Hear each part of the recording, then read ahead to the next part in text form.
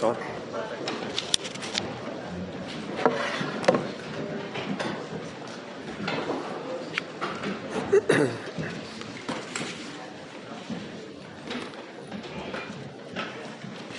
After waiting 40 days for Moshe Rabbeinu's return, the Jewish people decided that they could wait no longer and committed a transgression, the Chet HaEgel, whose impact would reverberate throughout Jewish history.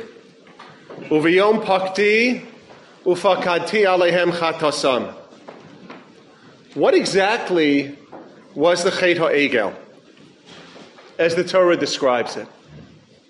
Vayashkimu mimacharas, vayalu olos, vayagishu shulamim, vayeshev ha'am le'echol v'shaso, vayakumu litzachek. The first part of the pasuk is what I would expect. The hashkama, the anticipatory excitement, unlike the oversleeping before Matan Torah, and the sacrifices along with a meal. But the last two words are striking. Vayakumu litzachek. They arose to make amusement. We might say that the Erev Rav provided the entertainment and Am Yisrael was the audience. As Moshe Rabbeinu descends the mountain upon being informed by God of the Chet HaEgel, he meets Yoshua, who says, Kol milchama b'machaneh. He hears the sound of war. But his Rebbe responds perhaps in a gentle rebuke. Ein kol anos kivuravi, ein kol anos chalusha, kol anos anochi shomea. As the Targum translates, kol anos, kola demechayichen, the sound of merriment or amusement. Following Moshe's achieving atonement for the Jewish people, he, out of frustration, takes what we might call a leave of absence. Umoshe yikach es ha'oel v'natalo michutz lamachaneh. And if you wanted to learn about what God wanted, it would require you to make the journey.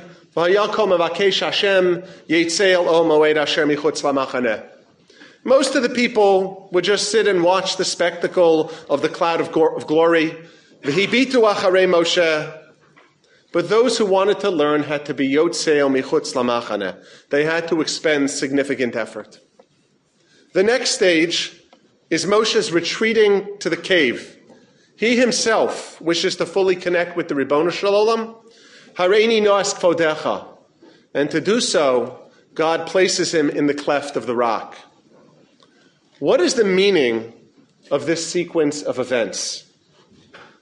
In this week's parasha, we also read about the second luchos, that Moshe was to go up alone, and no person would be seen in the entire mount.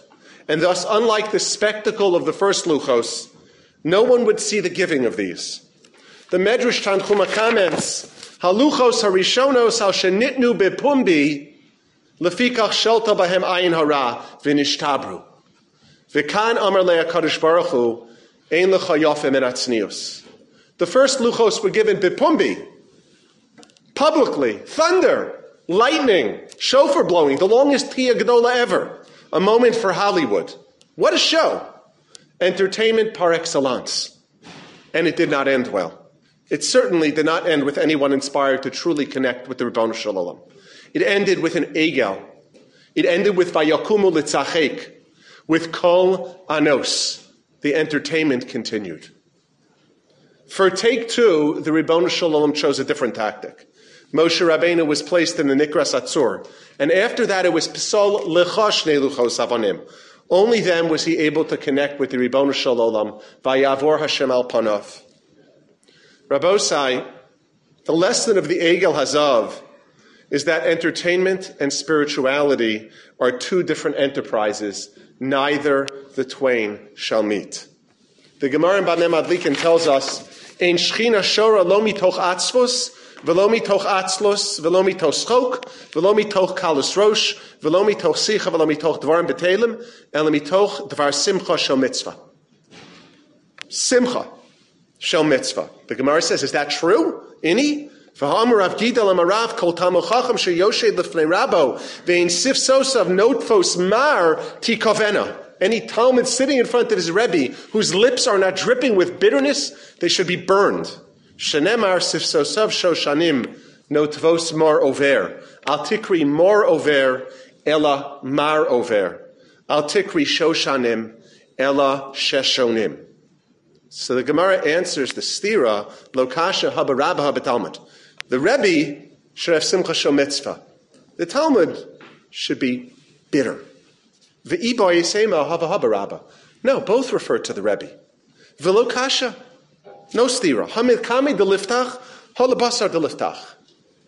Before the Rebbe starts the shir and afterwards.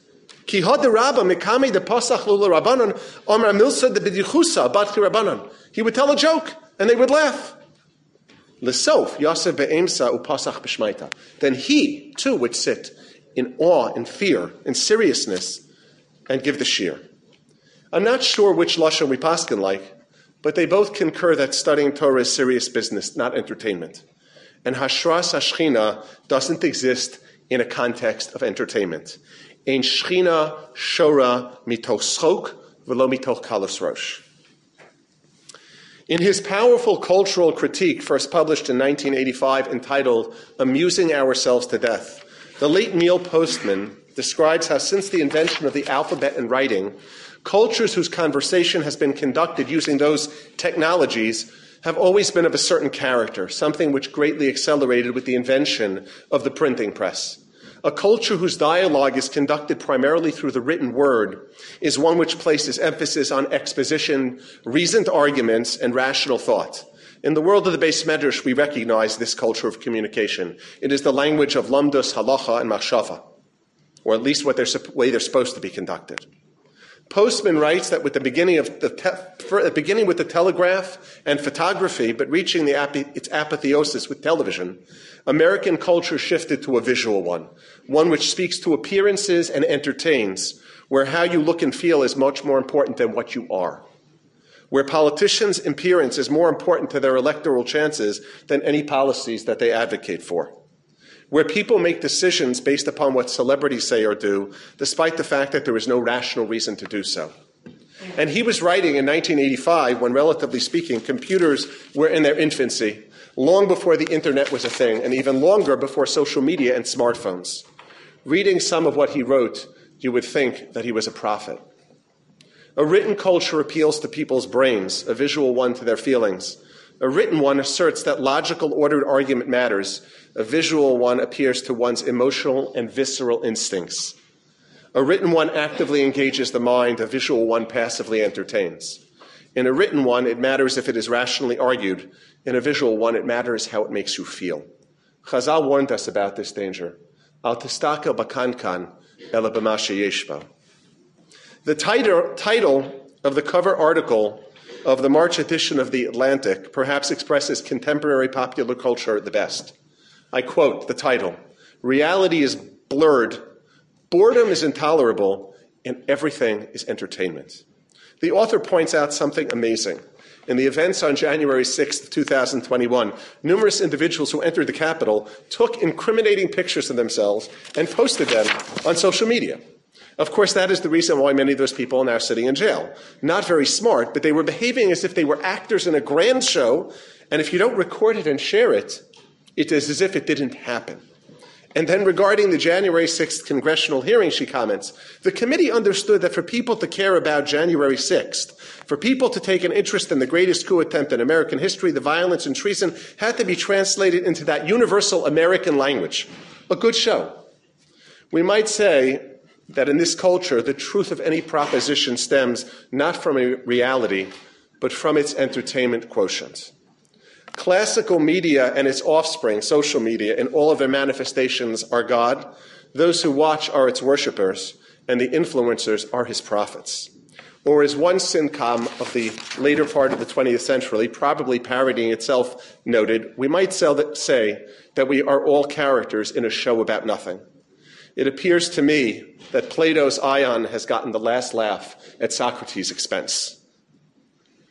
Rabbosai, this is the culture that envelops virtually all of us, and it is not easy to escape. Alas, what is to be done? I have three things to ask you to consider. The first step, as in any act of change, is recognition of the problem, hakaras hachet. understand what is in fact happening. Much of American popular culture, of which so many here partake in one form or another, has become an empty shell, where entertainment is the end-all and the be-all of everything. Historically speaking, Torah has always been countercultural, and we have forgotten that at our own spiritual peril. But typically, with some effort, one could identify what the Torah's values were on one side and what the values that it opposed, be they Canaanite, Hellenistic, or Christian, amongst others, were on the other side. The other side advocated, certainly at times sincerely, a different system of values. But with the culture of entertainment, there is essentially nothing on the other side. The intrinsic truth proposition of the other side is simply determined by whether it is entertaining. This is as much a conflict of the medium as it is of any specific values. But of course, this is really not true. As Marshall McLuhan famously commented, the medium is the message. In this case, the message of the medium as to what it asserts that our purpose, what the purpose of our existence is, nihilism, is far more problematic than any specific value conflicts that may emerge from its contents. Not that those aren't often deeply problematic, but they're almost beside the point.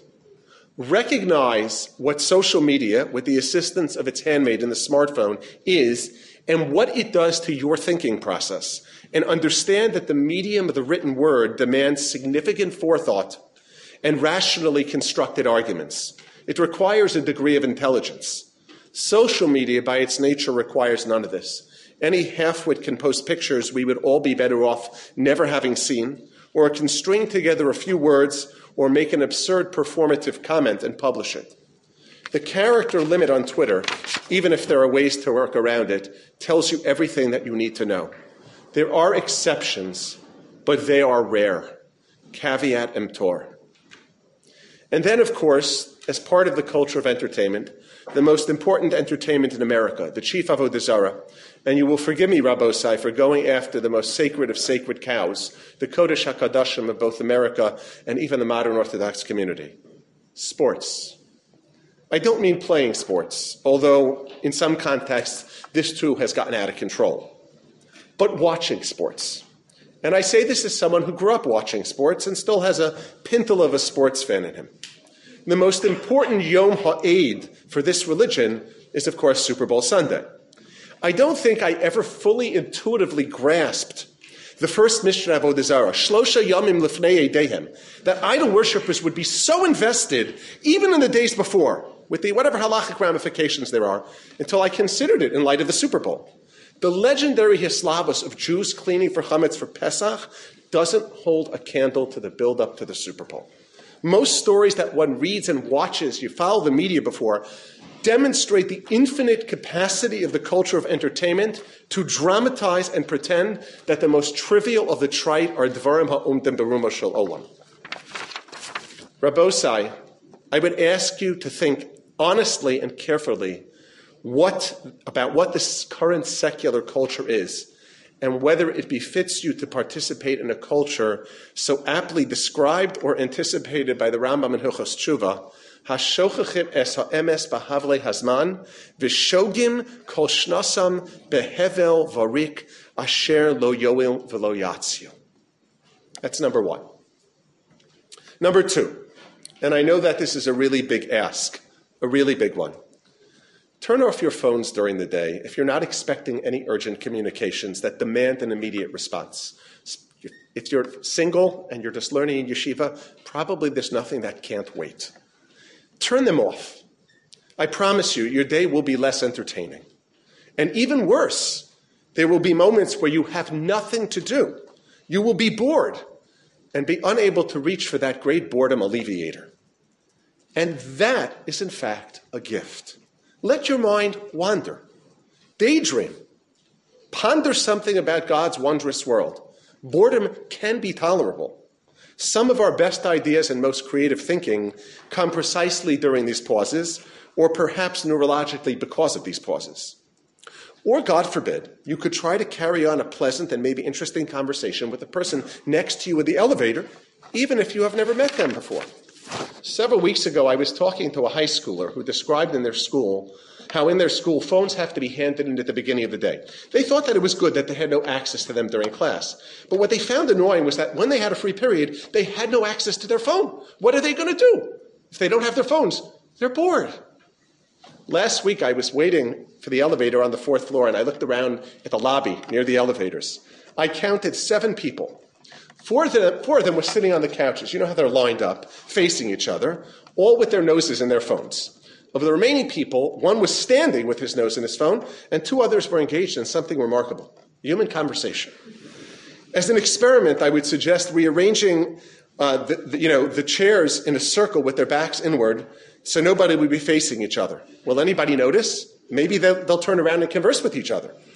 I am sure that what they were looking at on their phones was much more entertaining than any conversation that they would have had. I would also venture to guess that any conversation they would have had would have been more edifying and productive than anything they were doing on their phones. Number 3, the final ask. Don't confuse entertainment with education. If you are interested in becoming educated, I hope you all are, recognize the difference between the teacher who educates and the one who primarily entertains. Learn to distinguish between a serious person and a clown. I recall from over a decade ago that when Rav Aaron Lichtenstein, Zichrono Livracha, would visit the shul that I daven in and give a shiur on a Friday night,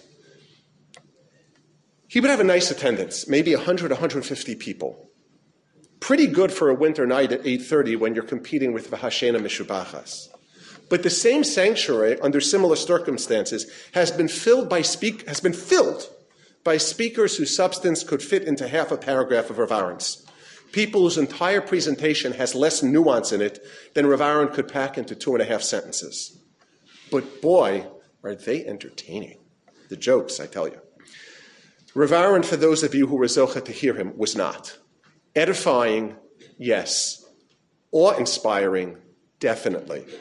But as far as entertainment on a scale of 1 to 10, and I don't mean chas v'sholom, even an ounce of pagam when I say this, Rav Aaron was probably maybe a 0.5. Recently, I paid a shiva call to someone who did not grow up from and began the process of being choser b'tshuva within the last few years. Someone well-educated and accomplished professionally. At the shiva call, she was telling a number of her colleagues, some not Jewish, some not from, who were there, about a shiur in her shul which she had started attending, which was somewhat above her head. She noted that the shiur was, from her vantage point, a fairly high level, and that the teacher used a fair number of Hebrew terms, which the rest of the class understood readily, but she was still trying to grasp. Of course, I was listening and thinking, perhaps the teacher could translate a little more. But she wasn't bothered by this. She recognized that there is something really serious going on, and she wants to be part of it, even if it isn't easy, and even if there are things that she doesn't get. I was rather impressed with this rarity, that someone choosing edification over entertainment. Unfortunately, the general trend in education has been the opposite. The campification of schools, a process that I suspect that many of you are too well aware of. I say that not to criticize the schools.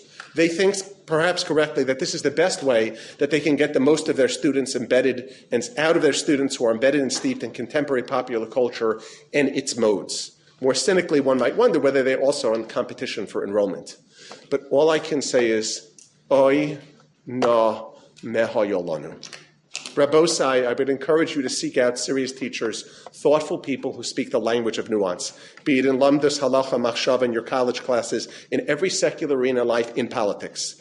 Don't succumb to the temptation of confusing entertainment with edification. Don't confuse talking heads with thinking heads. Don't confuse simplicity with clarity. The absence of thoughtful exposition and nuance, perhaps the rarest entity known to humankind, should signal to you that you are being entertained, or worse, propagandized, not educated. The most powerful piece of Musar I've encountered recently is a comment of the Rif at the end of his lengthy exposition about Eidei Mesira Karti. After presenting his position with great clarity, he closes by mentioning the position of the Gaon, a rather difficult one, where the Gaon asserts that an aid kosher, a single aid kosher on a get, qualifies as Mezuyaf Mitocha. The Rif says, even though what he writes contradicts what we say, I still thought it appropriate to write his opinion, mishum de meleches shamayim hi. Serious thinkers and educators do not give short shrift to opposing opinions. As the Gemara in Eruvin points out, even though both the opinions of Beis Shammai and Beis Hillel are Divrei Elokim Chaim, we paskin like Beis Hillel because A, they presented both their own opinions and those of Beis Shammai, and B, Makdimin Divrei Beis Shammai le Divreim, they even presented Beis Shammai's opinions first.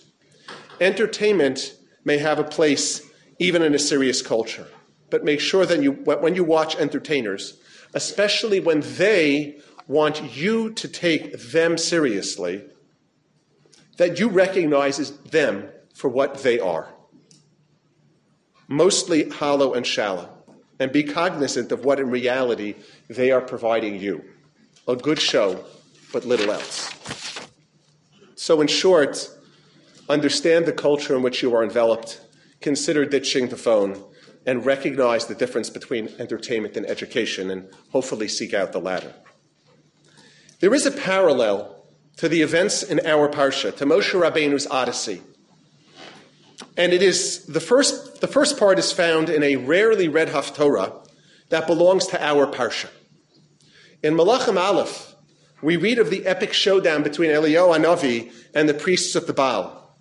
In a made-for-Hollywood drama, the priests jump and hoot and holler and slash themselves, blood and guts, everything, to try to bring fire down on the altar.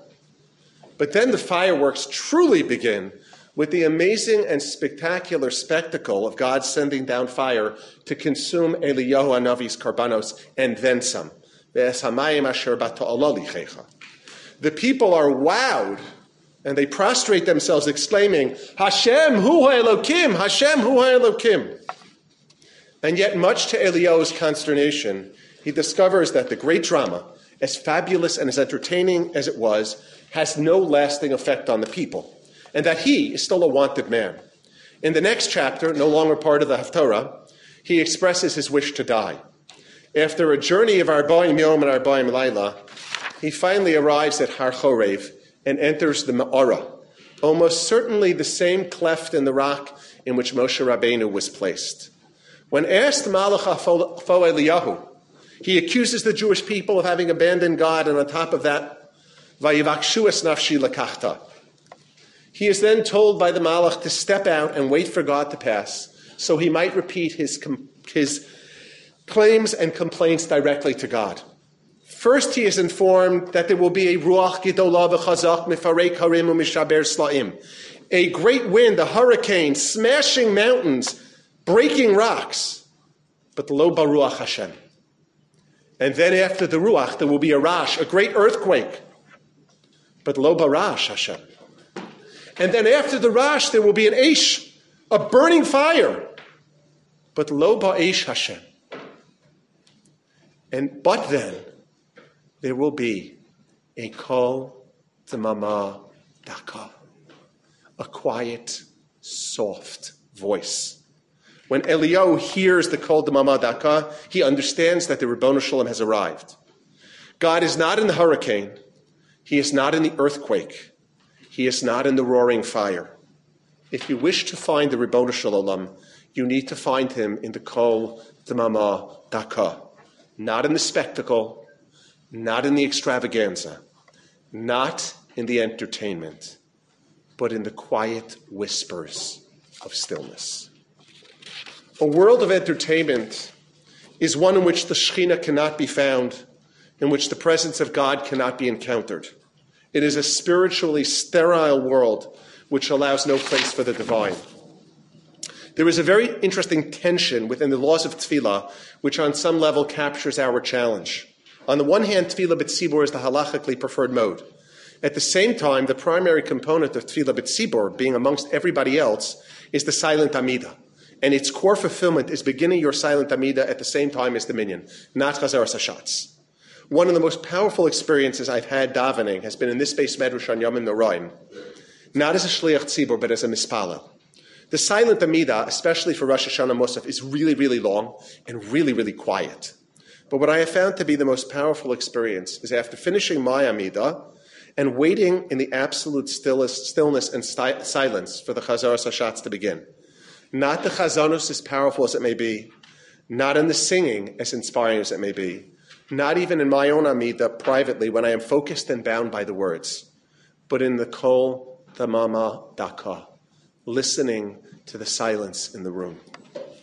I know that there are those who will respond to my remarks tonight with the rejoinder, Al tomar shehayamim harishomim hayu tovim me'ela, the proverbial middle-aged person complaining that the younger generation represents Yeridas Hadoros. But in truth, I'm not speaking just to you. I'm speaking to us. Many of the behaviors affect all of us, including myself and your Rebbeim. This is not generational. It affects the adults just as well, although it has probably done far greater damage to younger people who, because of smartphones and social media, have grown up more enmeshed in this culture of entertainment, which blurs reality. I would also caution you to follow the money trail and see how many of the would-be naysayers benefit from this culture. Or as one version of the popular expression goes, it is difficult to get a man to understand something when his salary depends upon not understanding it. And so I return to where I began this evening. It would have been bad enough if Klal Yisrael had created and worshipped the Egel because they were afraid and felt abandoned. Ki zeh Moshe ha'ish asher helanu me'eretz Mitzrayim lo yadanu mehayolo. But it was much worse because, in fact, they were bored. And so they needed some entertainment. And hence, Vayeshev ha'am lechol v'shaso, vayakumu litzachek. Rabbosai, we can choose a life of entertainment or a life of meaning and transcendence, but we can't have both. I have faith in all of you and us that we are capable of choosing. I hope that you and we will all choose wisely.